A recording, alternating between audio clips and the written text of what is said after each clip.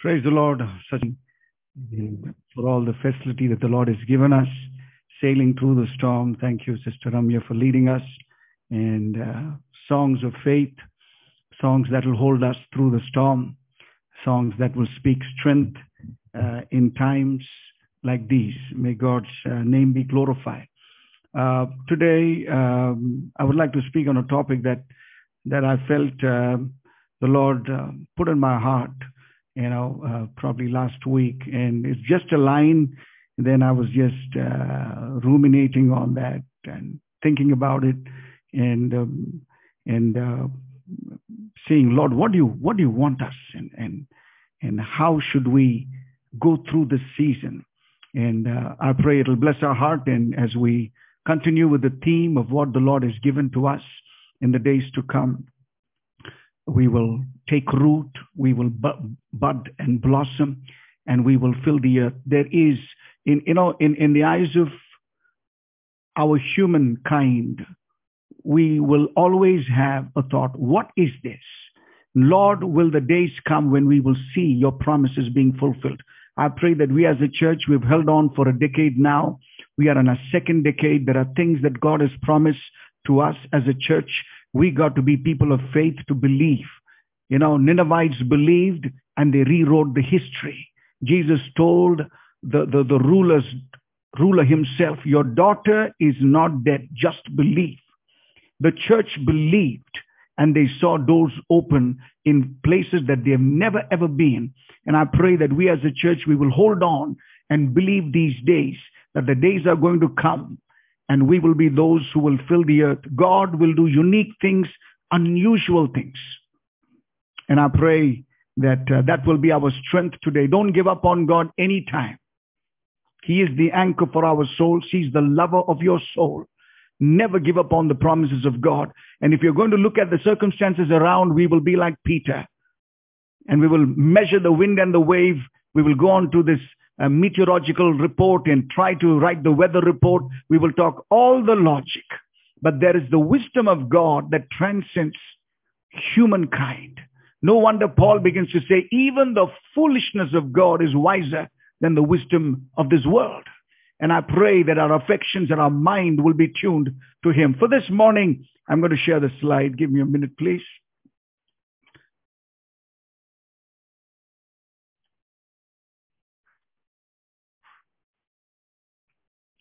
Yes. The thought is behind the veil. Behind the veil. And this is the word that came in my heart, and it was buried there. And I said, Lord, you've got something for us, and something for us this season, for our church and for us as individuals. And there is, this is the feature of God that's so unique.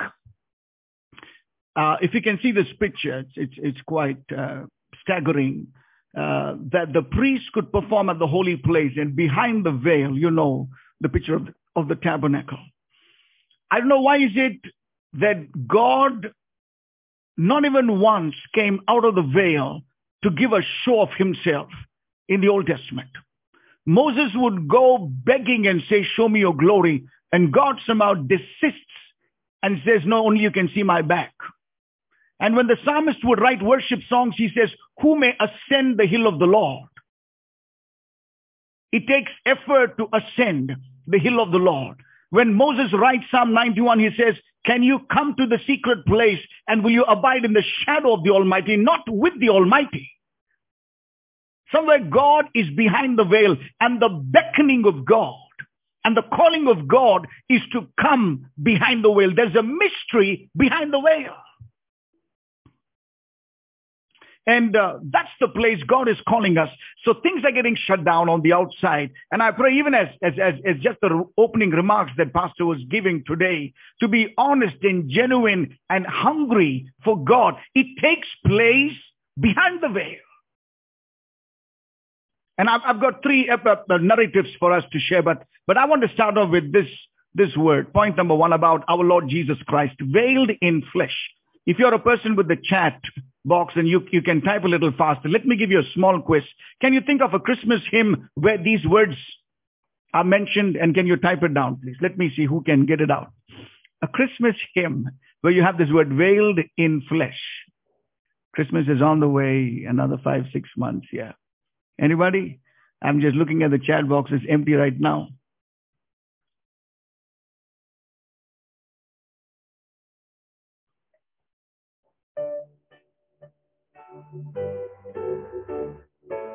Anybody? Nobody. Veiled in flesh, the Godhead see. Hail the incarnate, hak the hair. We got it. Hail the incarnate deity. Jesus came veiled. Did you know that? And if you've been observing the song list this morning as Sister Ramya was leading us, I just made a note of that. In Christ alone, who took on flesh. The second line is, I mean, that's quite a hymn to sing in. Almost, I mean, there's no much repetition on that. In Christ alone, who took on flesh, fullness of God in helpless babe. Fullness of God in a babe. And then the hymn writer says, helpless babe. Jesus was veiled in the flesh. This is the mystery of God. God is coming down, but God is not unveiled there. His flesh is a cloak. His flesh is a curtain. His flesh restricts him. Yet he is 100% God and 100% man. Let me take upon Jesus. And I just want to go ahead and talk about those moments where the first 30 years of Jesus Christ is all locked up in one verse. Can you imagine? 3.5 years of Jesus' ministry. You've got 4 Gospels. And you have so many things that get quoted again in the past and again in the future of the narratives of the letters of Paul. But all of Jesus's earthly life, pretty much, can you say 90% of it is locked up in one verse. Why are you searching for me? He asked. Didn't you know that I had to be in my Father's house? I mean, look at the Father's house in the Old Testament. He was behind the veil. And Jesus for the first 30 years was behind the veil. In the presence of the Father. And I'm praying that there are moments come in our life before God can take us, before we can bud and blossom and feel, there is a moment that you need to go behind the veil, beneath the earth and take root. There is no substitute for that. If you want to climb the greatness in the way God designs for us, there are moments we need to go behind the veil. There is no bypass road. There is no highway. There is no way that we can just get onto the top by climbing on the ways of the world. We need to know how to relish and cherish Him behind the veil. That's the calling that I would like to present to us this morning. 30 years Jesus was in the Father's house. 30 years. What did you do there? It's in my Father's house. He look at the word that I had to be. Another translation says, don't you know that I must be? It's an imperative that I've come in the veil. You see, Jesus, let me go to this slide to say, how many, let's put it down. I'm just using a pen right now. Let's see if I can do a little bit of annotation here.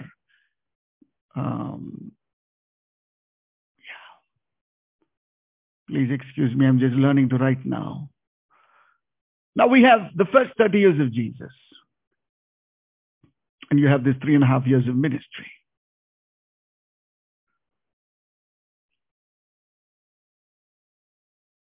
How many miracles did Jesus do in the first 30 years? Anybody? We have no recorded miracles. How many preachings? How many people did Jesus raise from the dead? How many sermons have been recorded? No. How many times he drove the demons out? Messages, miracles, teachings. How many disciples? How many followers?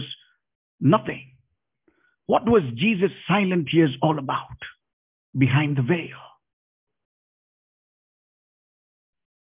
It seems to be that God would take his favorites God would take his church. God would take his people. Men and women have gone to the school called behind the veil. Before God can bring you out and use you. Some of you are waiting when there will be a breakthrough. Some of you are waiting, when will God use me? Some of you are waiting, what about my ministry, my calling, my family? What about them? God takes us through this place called behind the veil. Another feature about God, he doesn't come out of the veil to show himself off, as I said. And this is the place Jesus was. And I want to tell you in small ways, probably with the limited that time that we have, what is the reward of Jesus being? Nothing he did. And he's been waiting. Can you see? He's in the flesh. He's in the flesh. He has to go through all the timeline and stages from childhood to being an adult and a young adult. And to be waiting where? In the Father's house. Behind the veil. Think with me. This is imaginary, but somewhere it's between the lines of the passages that we have. After all that Jesus waited for, just praying to the Father and saying, Father, you called me to be the Savior of the world. 700 years prior to my coming, Isaiah prophesied about me. Lord, there are so many things you want me to do, but I'm catching up on age. I waited in your presence, in your house for 30 years. Daddy, when do you want me to go? Dad, at age 20, Daddy would say, no, hold on. Daddy, today is my 22nd birthday. Do you want me to start ministry? When was Jesus the holy, fully anointed one? Right from birth. His name was Messiah, the anointed one. He did not have, the anointing in Jesus' life was not progressive. He was fully anointed when Mary received the prophecy in Luke chapter 1. The Holy Spirit will come upon you. The power of the Most High will overshadow you. The child to be born will be called the Son of the Most High. And Jesus was fully anointed then, but he had to wait behind the veil. I pray that you will not miss that school in your Christian life. There is no way we can do the things that today's world is throwing at us. At 25th birthday, Jesus said, Lord, it's too much.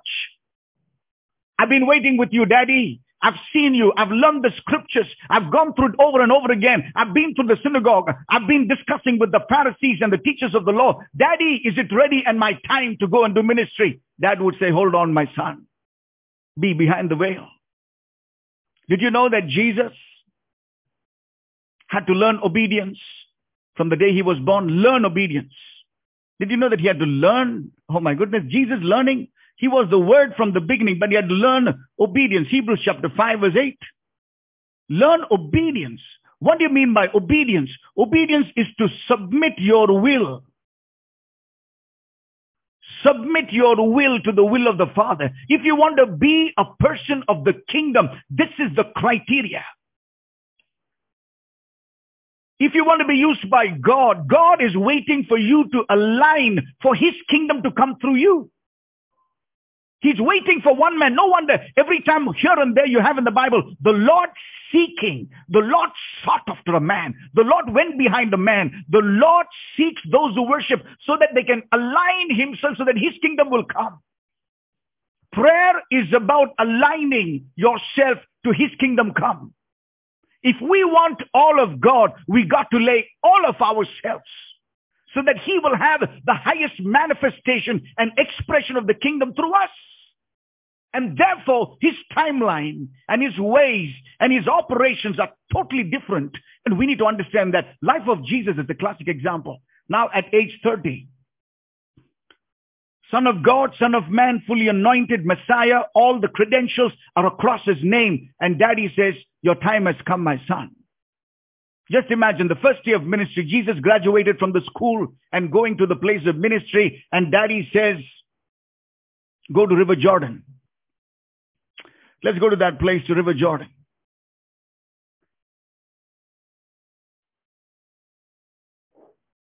He says, you got to be baptized. I just want to add my thoughts here and our frail humanity to think unlike what Jesus thought. Probably if one of us were there, if I were there, I would say, Okay, Lord, I waited 30 years. I'm full of anointing. Where is the meeting? Where is the preaching? At what time you want me to deliver? At what time you want me to take on? At what time you want me to get the disciples? Lord, I've come to establish your kingdom. What? And Daddy says, go to River Jordan. Okay, Father, this is the first day of ministry. Mind you, just imagine Jesus taking all the bags and getting ready. And this is my first day. He's going to clock so many hours and bring glory to the Father. And Father says, go to River Jordan and be baptized. By the way, who was there at the river? There was John the Baptist. And what is the baptism that he's giving? He's not giving a baptism of certificates, a baptism that would make him prominent, a baptism that will put him on the TV show, a baptism that will take him on the national television. No, this is called the baptism of repentance. So if you say baptism of repentance, that means who are there on the line? Sinners are on the line. And Daddy says on day one of the ministry, my son, Magane, go and stand in the line of the sinners. Is that what you want me to do after 30 years of waiting behind the veil? On the day one, you want me to stand on that line? What will people think about me? What about my reputation? What about my status quo? I am Jesus, the Son of God. You see how our earthly mind is, but Jesus got trained to be behind the veil. Jesus was in flesh. He is very God, but veiled in flesh. The whole deity of Jesus, the glory of Jesus, the God incarnate, by him everything is sustaining and he is veiled. Look at the humility of Jesus. I am put to shame. He's standing on the line of the sinners with not even a sin in his heart. There was no guile. Just imagine the people there. Oh, Jesus of Nazareth, son of Mary, are you also in the line of sinners? I wonder what he did last night, 3 years ago. Did he cheat? Did he womanize? Was he a thief? Did he fall short of the commands of Moses? Why is he that he's standing in the line? But Jesus stood. That's the first year of ministry.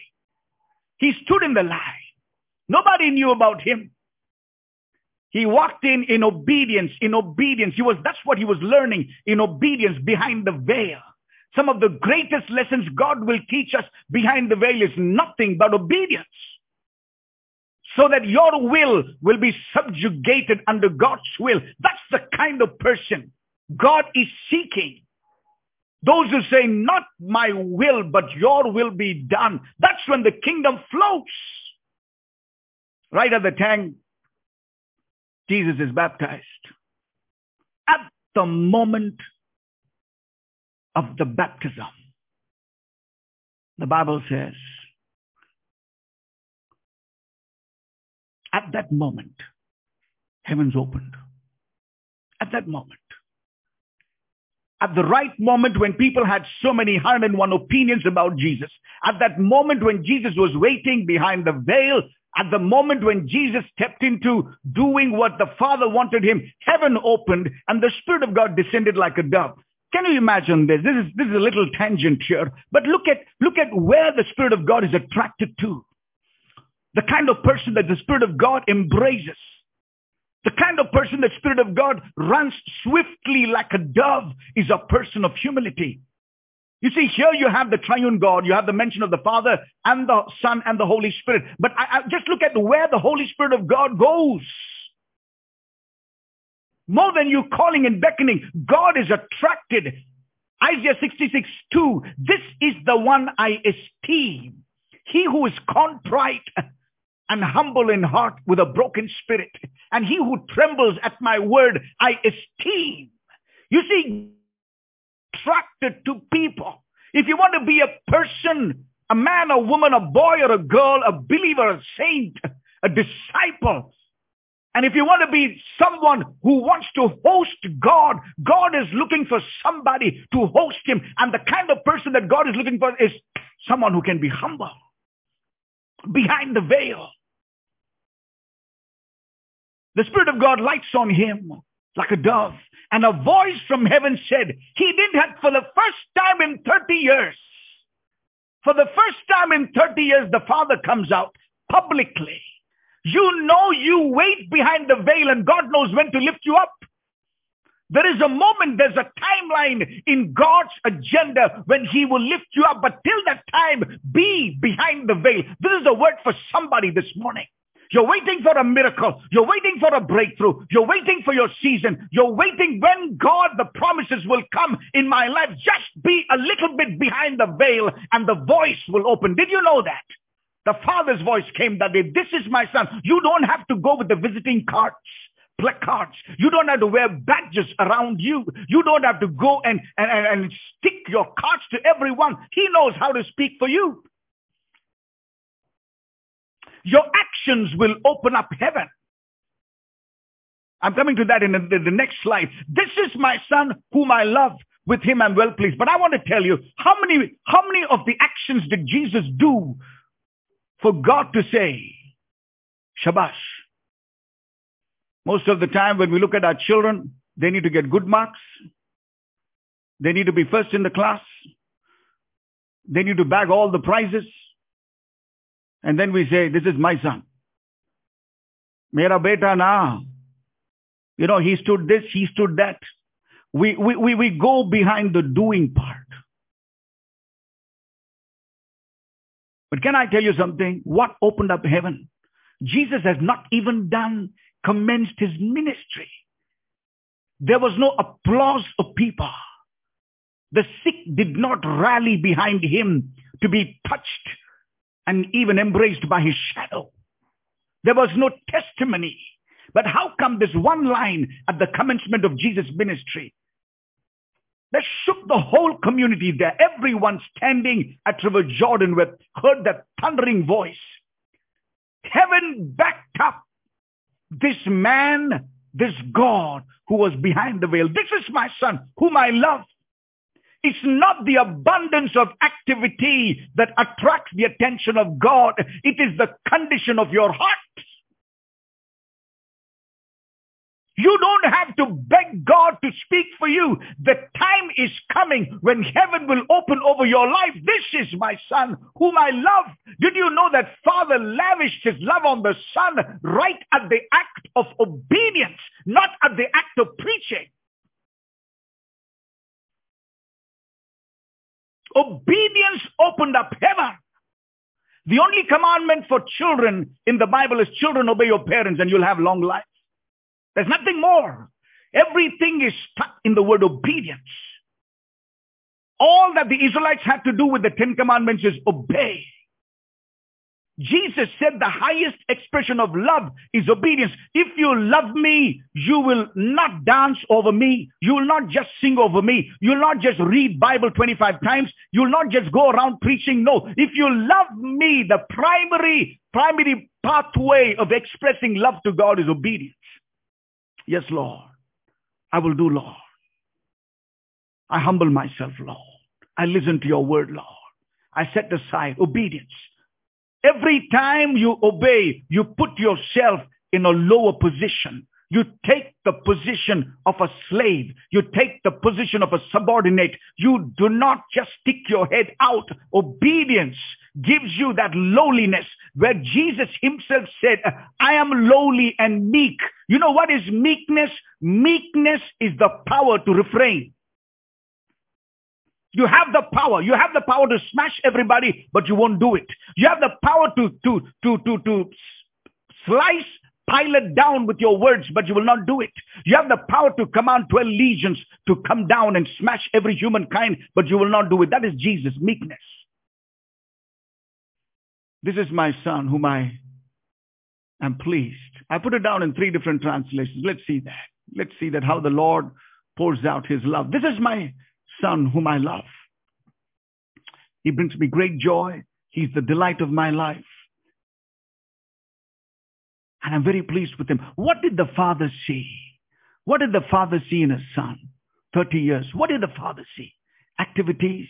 What did the Father see and be impressed?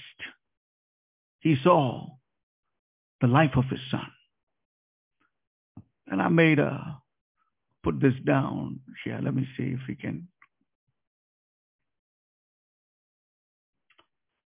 Living comes before doing. This is what we learn behind the veil.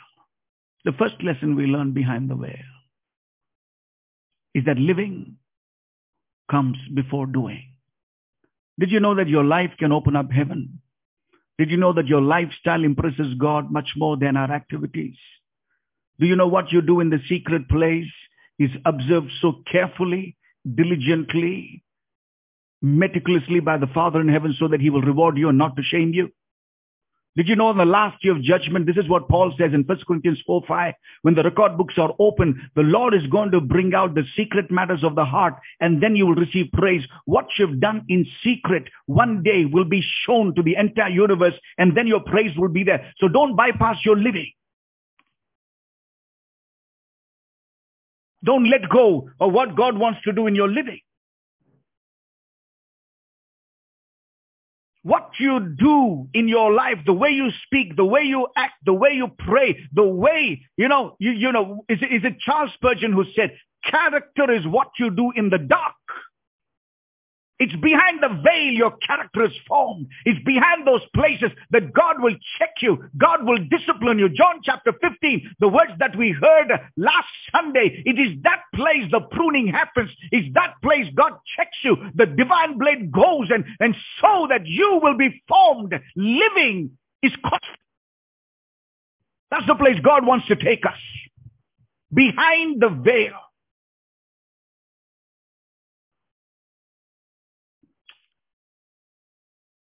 The last thing that happened to Jesus was they crucified him. Somewhere in the timeline of the story of God, God wanted him to be kept behind the veil in a tomb. A tomb is like a veil. It was so easy for Jesus to be crucified on the cross and right on the same cross, magically cause a spellbound activity and come alive right on the cross, but it was not so. It pleased the Lord that the body would be taken down and placed it in the tomb behind the veil. I would like to speak a little bit on the tomb. You see, tomb is a place, sometimes we disregard tomb and say, what's going to happen in the tomb?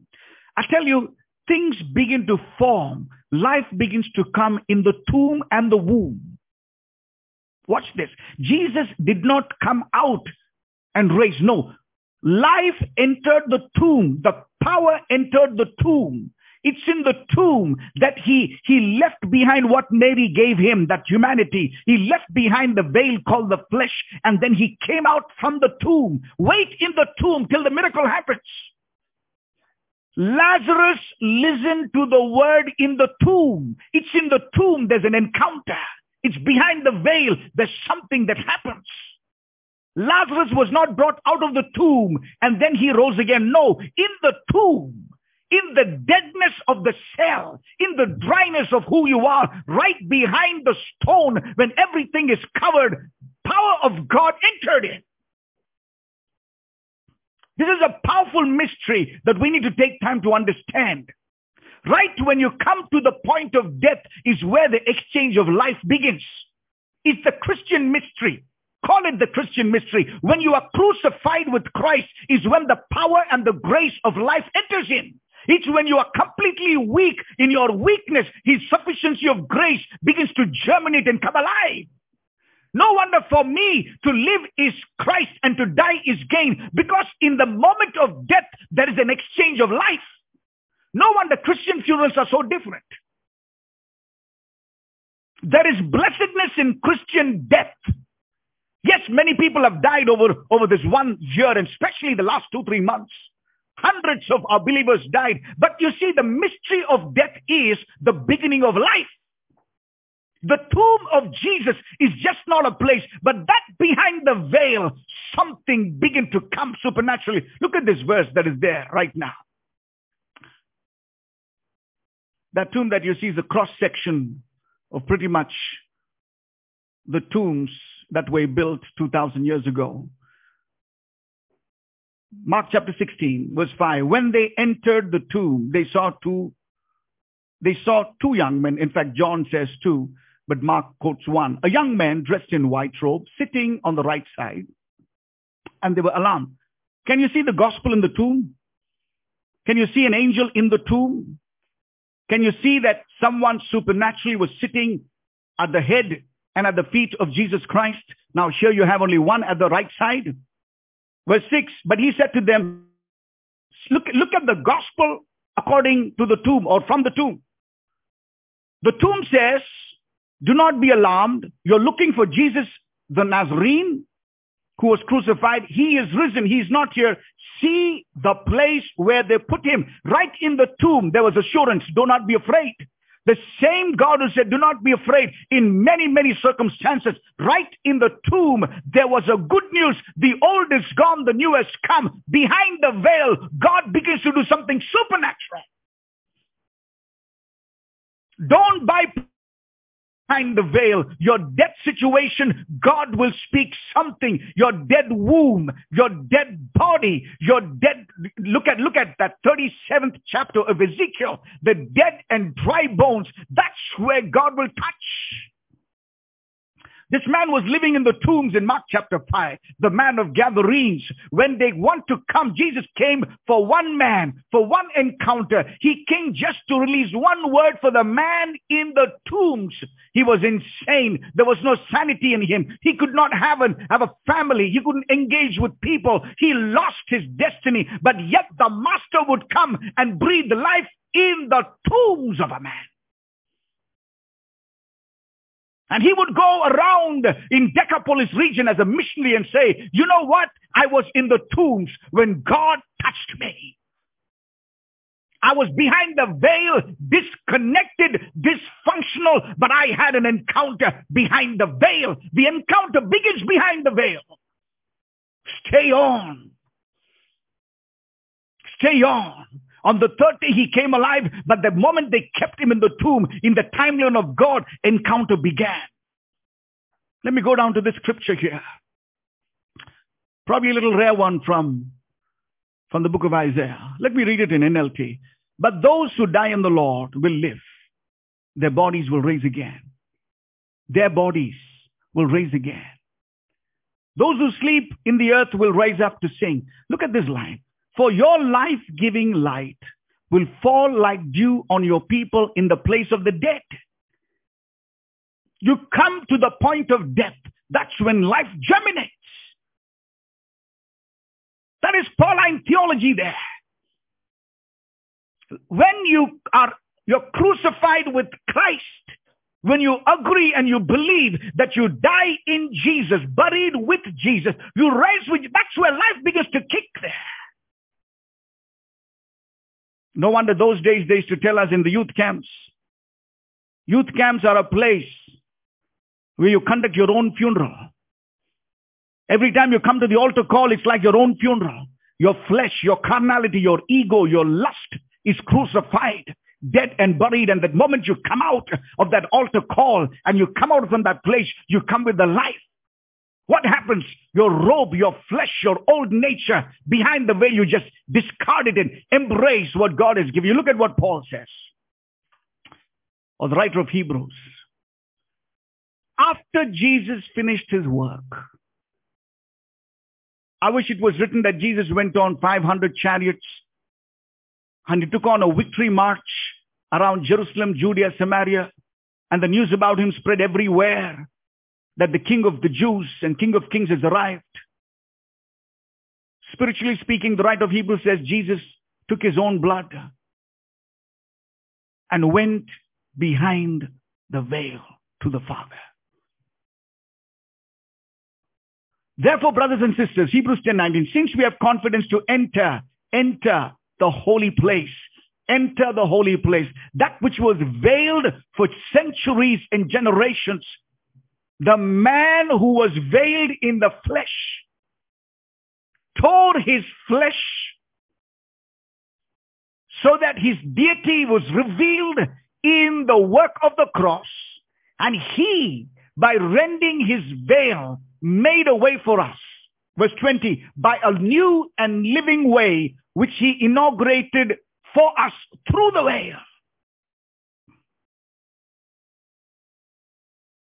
That is through his flesh. And since we have this great high priest over the house of God, let us, can I rewrite that a little bit for us? Let us go behind the veil. This is the heart of God. God lives in the secret place. I wish the verse was, and Jesus rent the veil and God came out of the veil so that he will give a public darshan to everybody. No.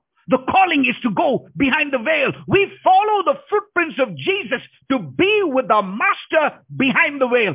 I want to ask a question to all of us. Have you been behind the veil? Have you seen him in all his glory? Have you been having an encounter like Isaiah, totally undone? Have you beheld him in all his fullness? Have you been shattered and staggered by the truth that comes out? Have you heard him in his inner chamber? Have you enjoyed him? And have you been delighting in him to say, one thing I ask of the Lord, this is what I seek, that I may go behind the veil to enjoy the beauty of the Lord, to be enamored by his glory and to be mastered by his presence. Oh God, take me behind the veil. In the age where being known, where the likes, popularity, TRP rating, getting all things online and the show is happening. It takes effort, commitment, dedication to savor and love God behind the veil. And Jesus is a forerunner for that.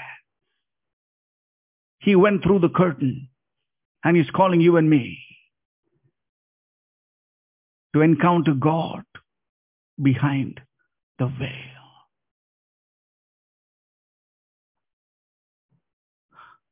When Jesus taught us to pray, look at this verse, please.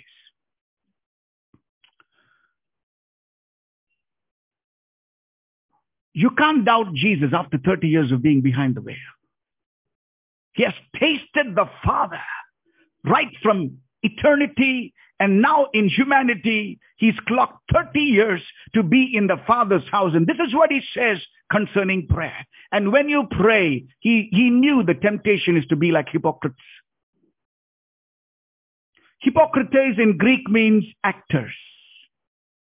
Actors are those who have dual nature. They can be two things at the same time. And if you remember the talk on Arum in Genesis chapter 3, serpent is a deceiver because he can be two things at the same time. And Jesus said, when it comes to prayer, there should be a holy hate towards being a hypocrite. He says, don't be like that. Look at what the hypocrites do. The hypocrites, they love standing. Look at these three: standing, synagogue, street, to be seen. Completely opposite of being behind the veil. They want to be outside the veil. Standing in the places of prominence. Synagogue, you have those 72, you have all the dignitaries there, and you want to be there so that people can, in street corners. Why? To be seen by people. Seen by people. I don't want to be behind the veil. Forget about this Christian life. Forget about, when is my name going to be called out? When am I going to get promotions? When am I going to get this and that? When am I endowed by all these things? But when it comes to prayer, Jesus said, learn to pray. And he's telling us a different way and different place, the locus. Truly, I tell you, they've received their reward.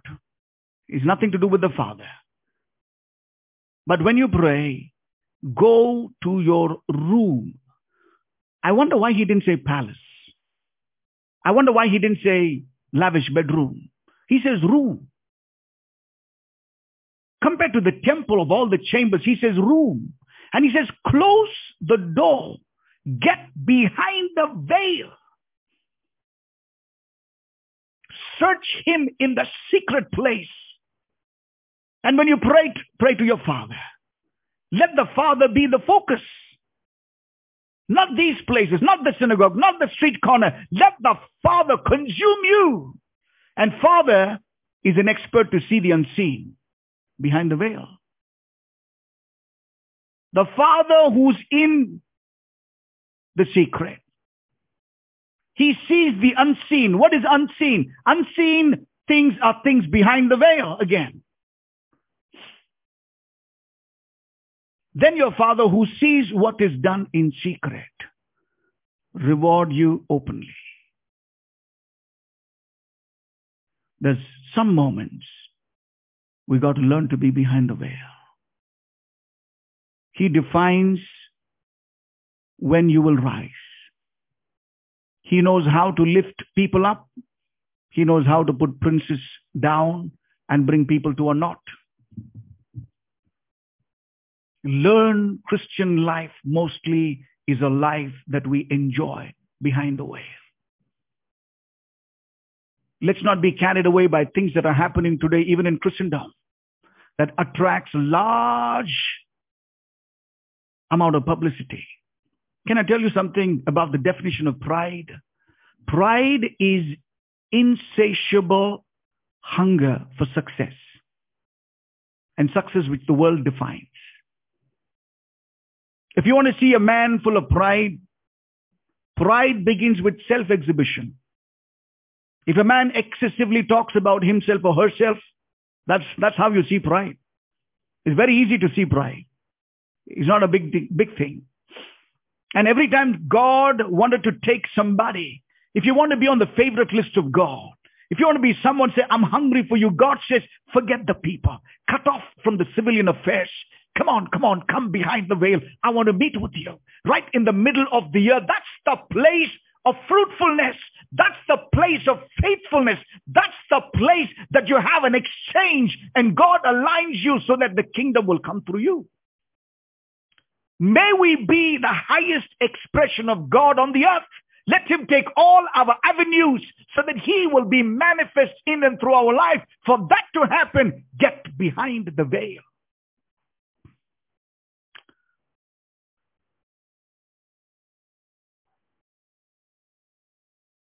I'll go to the second story for this morning.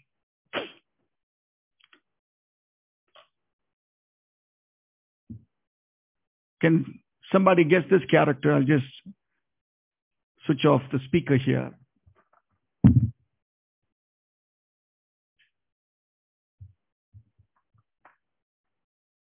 Anybody? Yes. Glad to see some chat boxes going on. Thank you. It is David.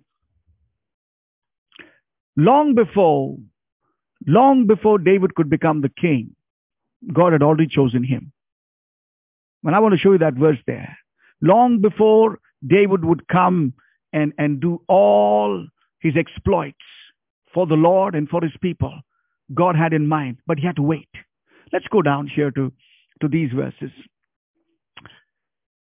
But your kingdom, this is Samuel to Saul. David is not even in the picture. Probably David was a baby, or probably even David was not born when this was happening. But now your kingdom will not end. For the Lord has sought a man. Lord has sought. Did you know that God has got an advertisement where he says, I'm hiring? Did you know that God's eyes are ranging to find, as if in the 7 billion people, God is not having people? As I said some time ago, the prophetic utterances that come over your life needs a lodging place. Every Sunday when you hear a message from God, God is waiting to see if your heart can lodge his word. The word that remains there will bear fruit. We can clap hands. We can say we heard a good message. We can have everything going well, and we can give all the tick marks and get onto the template and give good ratings. But God is not bothered about ratings. He's bothered whether his word will take root, not ratings there. The Lord has sought a man after his heart. It is like God took out his heart and started comparing with human heart and say, which is the heart that matches mine? Which is the heart that beats like mine? For the Lord has already appointed him. Watch this. In the realm of the spirit, it was done. But it takes certain things in the realm of the natural to see the accomplishment. There are certain things about your life God has spoken. I pray that you will not hit the grave till you see what is spoken about you accomplished. And David's life gives us a secret to see things that God has said about us that will be accomplished. I want to tell our church, we have a lot of professionals here. You were not born to spend all your cream of your strength over a company. There is a higher calling for you. Thank God for your work. Thank God for the job. Thank God for the salaries that you get. Thank God for God that gives your hand to produce wealth. But there's a higher calling. You are a representative, an ambassador of the kingdom of God. Be fearless. You are the light there. We as pastors, we are sent off by the security guards right at the gate, but you got the gate pass to get inside and to declare the kingdom of God. God has appointed you not to just be a money-making machine. Thank God for all the goodies that you enjoy on the earth, but have you not known that he has chosen you with the kingdom purposes? David was already appointed as a leader of the people. And God speaks on the face to Saul and says, hey Saul, I'm sorry to say I've sought a man, and I wanted a man who will align to my purposes. Look at Acts 13:22. After removing Saul, he made David their king. God testified concerning David. I have found a man. I have found Jesse, David, son of Jesse, a man after my own heart. He will do everything I want him to do. He will listen to me. He will gather my impulses. He will feel what I feel. He will move when I tell him to move. He will not come and put up his list. He will be waiting so that he will be enlisted to my will and accomplish what I purpose in him. That's the kind of person God is looking for. We know this. We've learned this from Sunday school. But yet to get that heart aligned is to be at a place behind the veil. That's where things begin to happen. I have found David, son of Jesse. God knew him. God knew his father's name. God knew his lineage. But God said, I want a man. Can I tell you, even in 2021, God is looking for a man. Could it be you? God is looking for a child. God is looking for the next generation. God is still looking. And I pray that today will be yet another day that you will host God's word in your heart and say, God, be it unto me as you planned.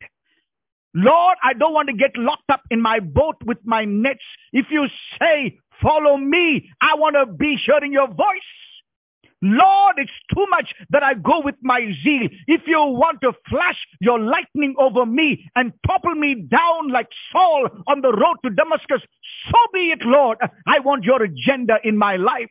Lord, be it so. If you banish me in the island of Patmos, I want to see your glory in your fullness. Make me a man of your destiny. Make me a woman of your destiny. Is there anybody today who want to say that line? For you have been appointed by God. Do not revoke his calling. I want to take us to the scene where David is anointed. Should I say coronated?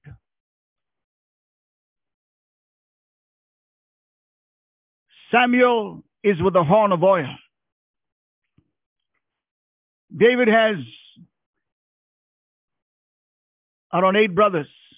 Oh my, let me go down. I need to keep 8 brothers. Samuel says, the Lord is going to choose one of them today. Consecrate. The elders are there. The whole town is there.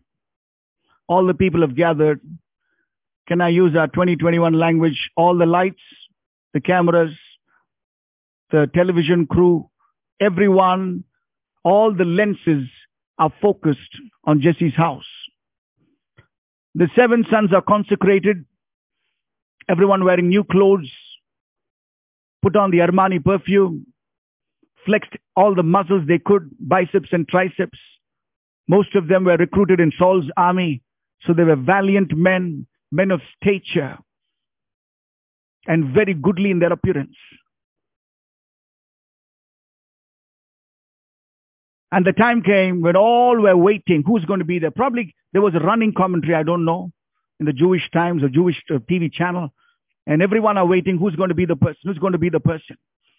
And let's get into the scene.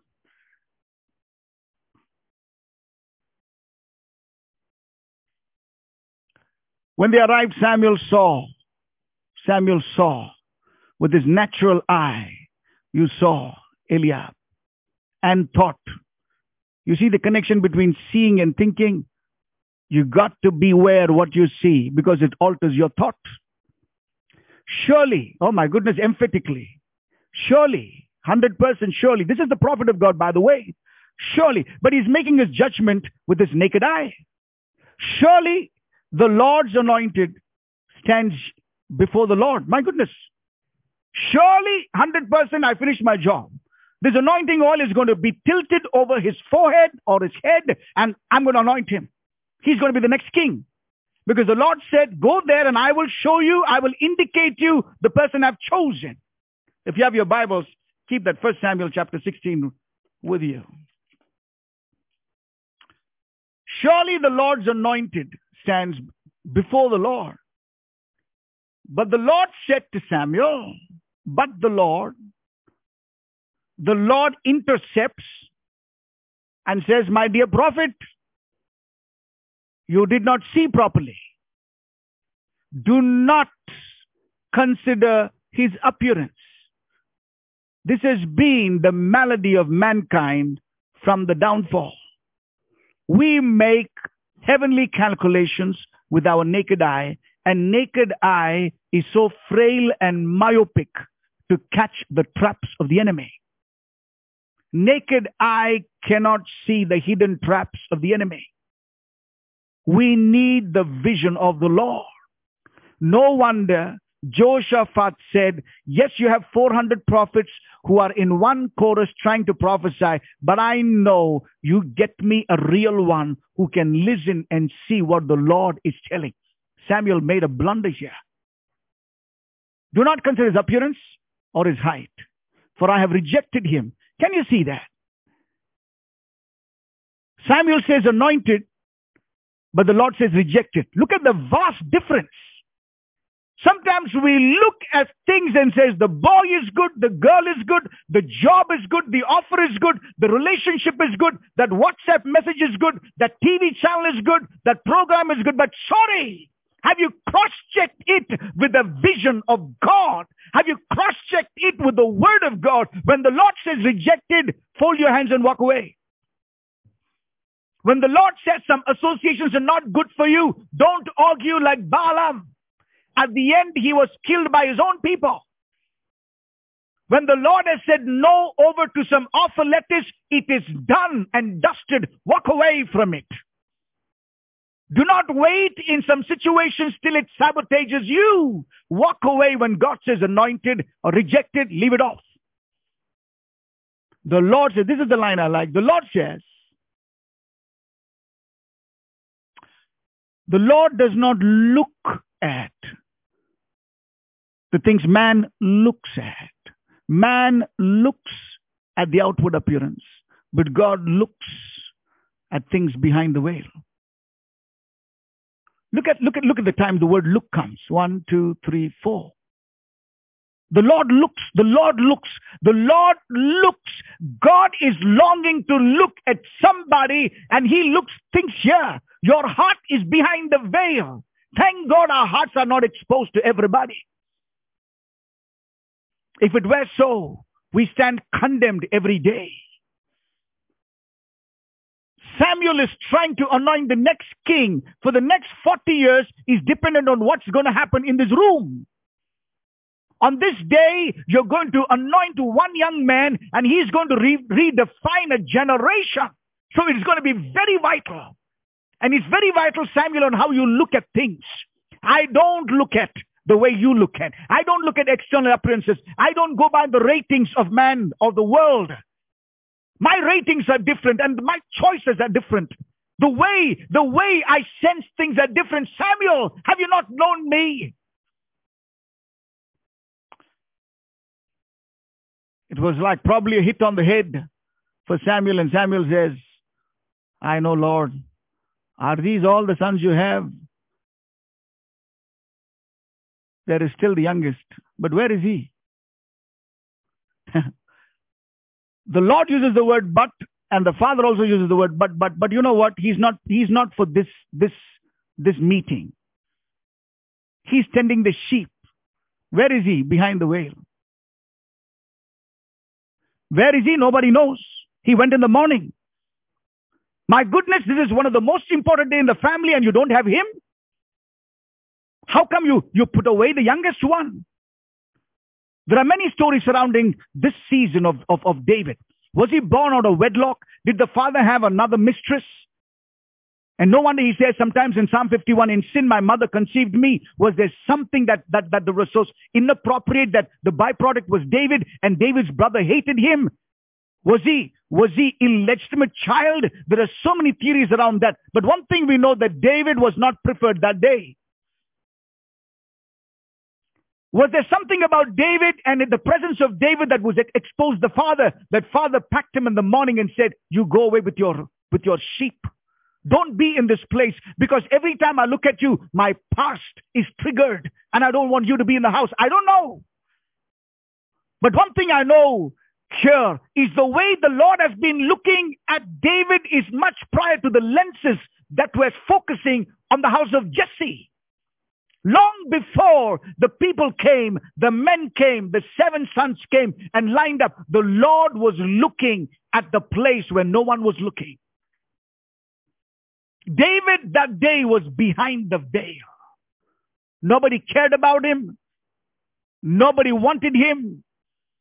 No one thought that he would be touched with an anointing oil. No one thought that that day would commence the day of his anointing and preparation.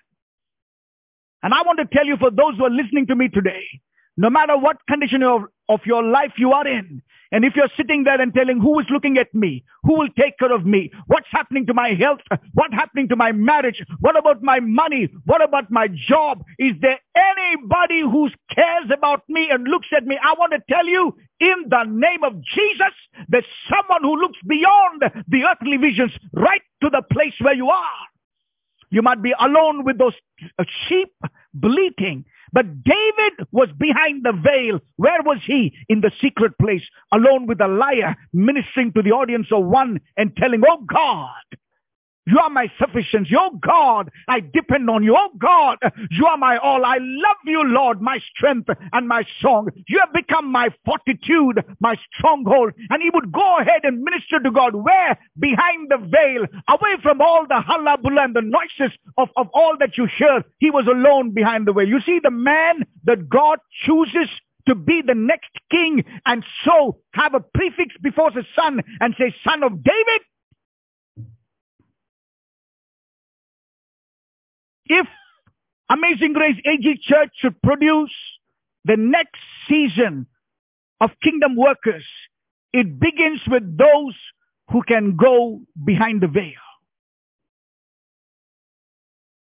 If the calling of Amazing Grace AG Church is to take men and women and station them behind the veil for a season of a decade or 2 or 3, so be it. But it is that place, that is the school of God that produces giants like David.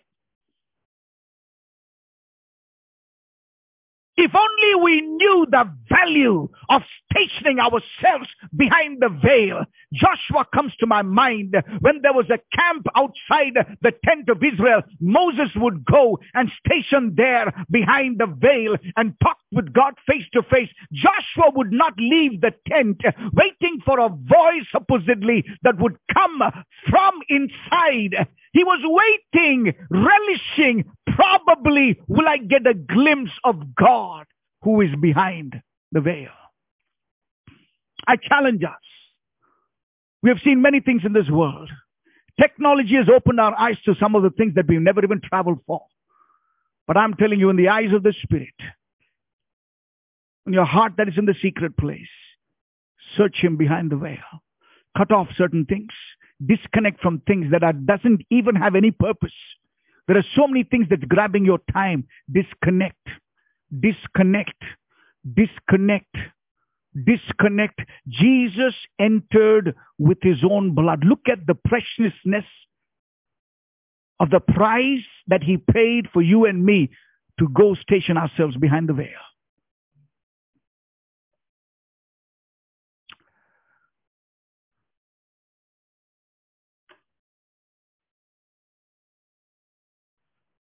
Rise and anoint. He's the one.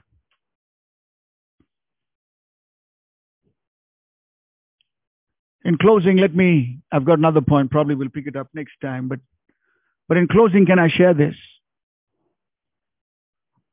I thought right after this episode, probably David was around 17, 18. Right after the anointing, our human tendency is to think that he climbed the ladder of success and became the king. He overthrew Saul. He had brains to conspire and somehow form a coup and overthrow the government and the kingdom of Saul. No, he didn't do. You know what happened after the anointing? Watch this carefully. Right after this service, the anointing service, David went back to take care of the sheep. He went back behind the veil. For the next 12 years, he was behind the veil. For the next 12 years, he was unseen, not much heard of. Till at age 30, God said, your time has come. Before he could climb up and be coronated and anointed at Hebron, 2 Samuel chapter 30, it is Ziklag. Everything is burnt down. His family is captured and taken. The whole town is burnt in, and all the men are against David rallying. Right in the lowest point of his life, God says, your time has come to come out of the veil and sit on the throne. It's in behind the veil, in the secret place, he learned how to fight the lion and the bear. It's what lessons you learn behind the veil is what is going to help you when you come up and come outside. The lessons of warfare, the lessons of intercession, the lessons in wisdom and discernment, the lessons that you're going to learn behind the veil are the ones who are going to propel you to be the next king. I'm closing with this slide. In keeping with the theme of our church, or the verse for this year, the seed is behind the veil of the soil on top. It's in the secret place that the seed will undergo death. And in dying, the seed will take root. It's right behind the veil that so much of transference and transformation that happens, that one day the seed will bud and blossom. I want us to hold on to this strange verse. Probably sometimes it takes effort for us to uncover and unravel the mystery of this word. In the days to come, we will take root behind the veil. In the days to come, the process begins behind the veil, taking root. It's a mystery, taking root. And then you will bud and blossom. Don't get carried away with, when am I going to bud? When am I going to blossom? When, Lord, is my blessing? Learn to take root. And that's when things will change. Let's hear the voice of God this morning. to go behind the veil. So we close our eyes.